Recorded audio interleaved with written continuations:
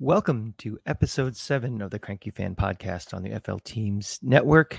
I'm your host, the Cranky Fan, and as usual, we are sponsored by nobody. So, sponsors, you know where we are. Cook me up. uh, quick episode today. I've been on vacation, was in Boise, Idaho, and then on my way to Boston this weekend, going to Seattle. But I wanted to throw a quick show up and talk about my number one topic of aggravation with the Tampa Bay Rays. It is not the 17 guys on the injured list. It is not the lack of hitting. It is our manager, Kevin Cash, because yesterday we're recording this on Thursday morning. It's just a typical example of why he is incompetent as a manager. And I guess I will say it. I don't care that he is two-time manager of the year. I don't care that this team went to the World Series. I don't care about any of these things. The bottom line is, what do you do as a manager to put your team in the best position to win? And if you watch the Rays every night, you pay attention. If you're someone who does more than just look at the box score or just looks at the standings or watches highlights on ESPN, announcers might blow the guy every night how great he is, but and I know if you watch every night, the guy just consistently does not know how to handle his pitching staff. It's ridiculous. And yesterday against Milwaukee is a classic example. And I want to talk a little bit about that, and also just kind of the common things that the average fan parrots, which are just simply not true, and don't add to the bottom line of why this team wins and loses, and how Cash adversely affects this team. So, I know these aren't very popular opinions. People think I'm crazy, but hear me out. So, the first argument always is with the Rays, well, if they only score 3 runs a game, they're going to lose more often than not. And it's irrelevant how many runs you score a game if it's a close game. Would you guys feel any different if the score was 8-7 and they blew a game in the ninth? I don't understand why they only scored 3. They should have scored more. Well, yeah, obviously they should. But what's past is prologue. When you get to the ninth inning and you have a 1-run lead, you should not blow that 1-run lead. And how do you minimize the risk of not blowing that 1-run lead? You put your team in the best position possible to win. And what does that mean? You put your best closer in, your best reliever in. Jason Adams is having an amazing year. Huge story by Mark Topkin in the Times about him, how they didn't expect what he's doing. Why is he coming in the 6th inning of a tie game? What's the point? That's a high leverage spot. So, Pete Fairbanks coming in the 7th inning. Why is he coming in? That's not as high leverage as the end of a game. So when you hear the argument, oh, there was nobody left, Colin Pouchet had to come in, that's bullshit. If this pitching staff and this bullpen is managed effectively and managed to maximize their strengths, Jason Adams is not coming in the 6th inning of this game. And I don't care who's on deck in the 6th inning. It doesn't matter, because it's much more higher leverage in the 9th inning. You give up a run in the 6th inning, you have 9 more outs to make up for it. 9th inning, your potential for coming back after that is significantly less. And to me, it just doesn't make any sense.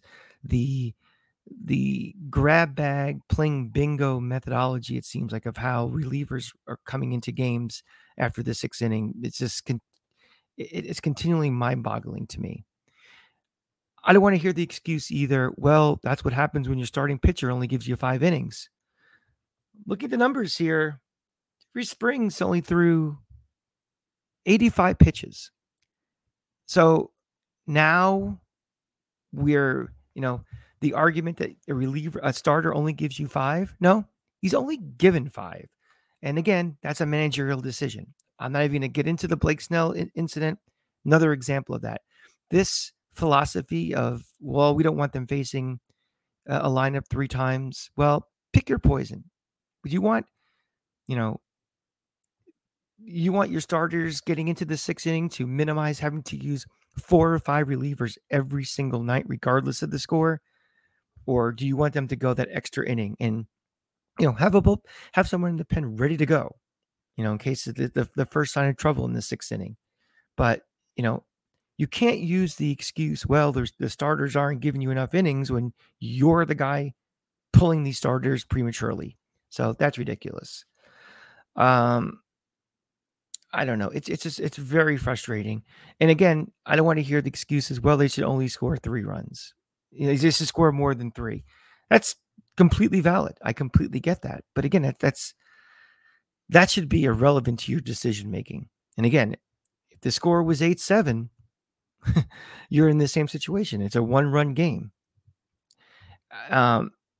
So the other thing I want to complain about a little bit is just Neil Solondz in the post-game show. I usually don't listen to the radio. I usually watch the games, but I was on a train coming back from Boston last night, and no props to Amtrak for having their bridge broken. It took me 3 hours to get home, but that's a side rant.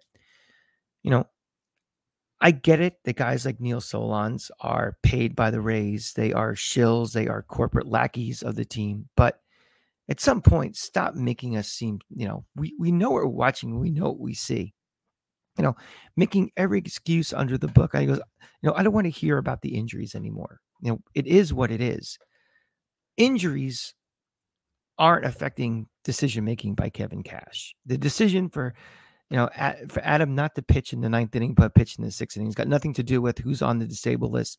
If Wander Franco is coming back, the price of tea in China, it's irrelevant.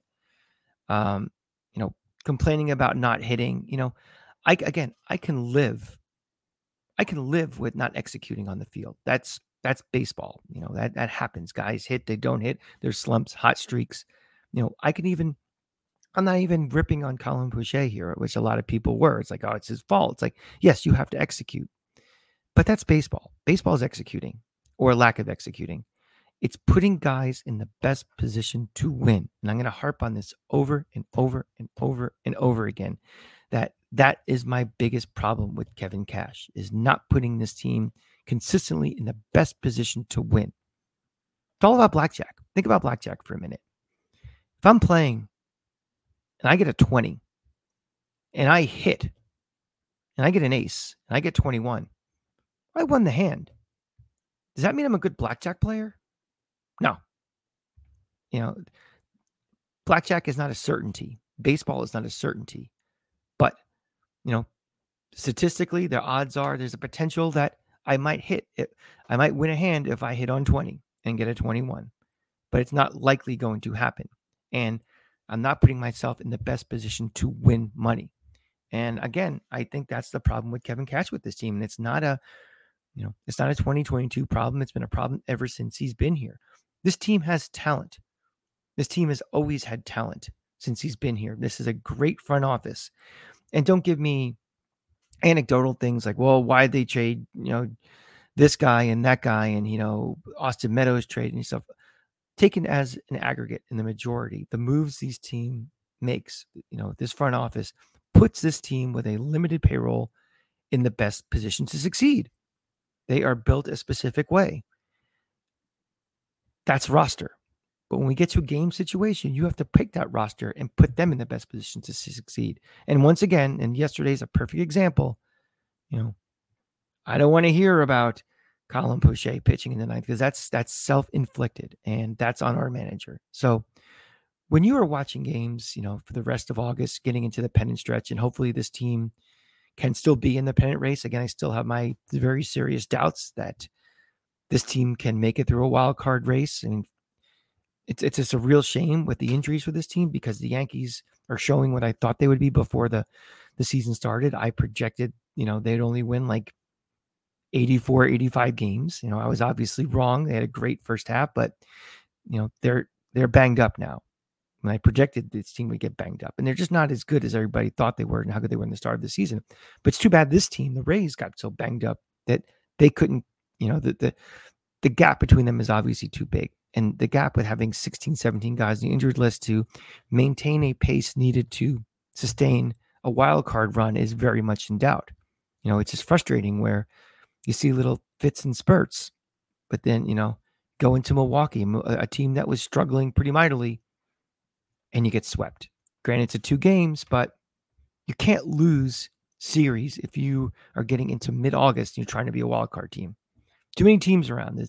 The Seattles and the Clevelands and the Torontos, they're all out there. They're all trying to make the wild card also, and they're pretty good. So this is all I really wanted to say today. Again, just get some frustration out. Then for this team, the arms are coming. They're going to get healthier. We're continuing to get very good starting pitching. Springs 5 innings, 2 runs, 4 hits, 2 walks, 8 strikeouts. I'll take that. His ERA right now is 2.56. That's not bad for your 4th starter, 5th starter. It's just what happens when these pitchers get short hooks, and then all of a sudden it's the roll of the dice on, whatever reliever we put in. That's what frightens me most on this team. So we'll just have to take it by ear with this team and play it game by game, series by series, and see where we are. So don't give up the faith. Just let's hope for the best. That's it. Short episode this week. I'm going to go back on vacation and watch the rest of the games this weekend. As always, you could catch me on Twitter at the Cranky Fan. Big weekend. My companion show, Just Giants podcast with the Football Grump. Giants preseason starts tonight against New England.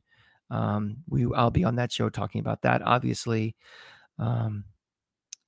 Make sure you check out the FL Teams YouTube channel for all the good shows on there. Follow them on Twitter as well.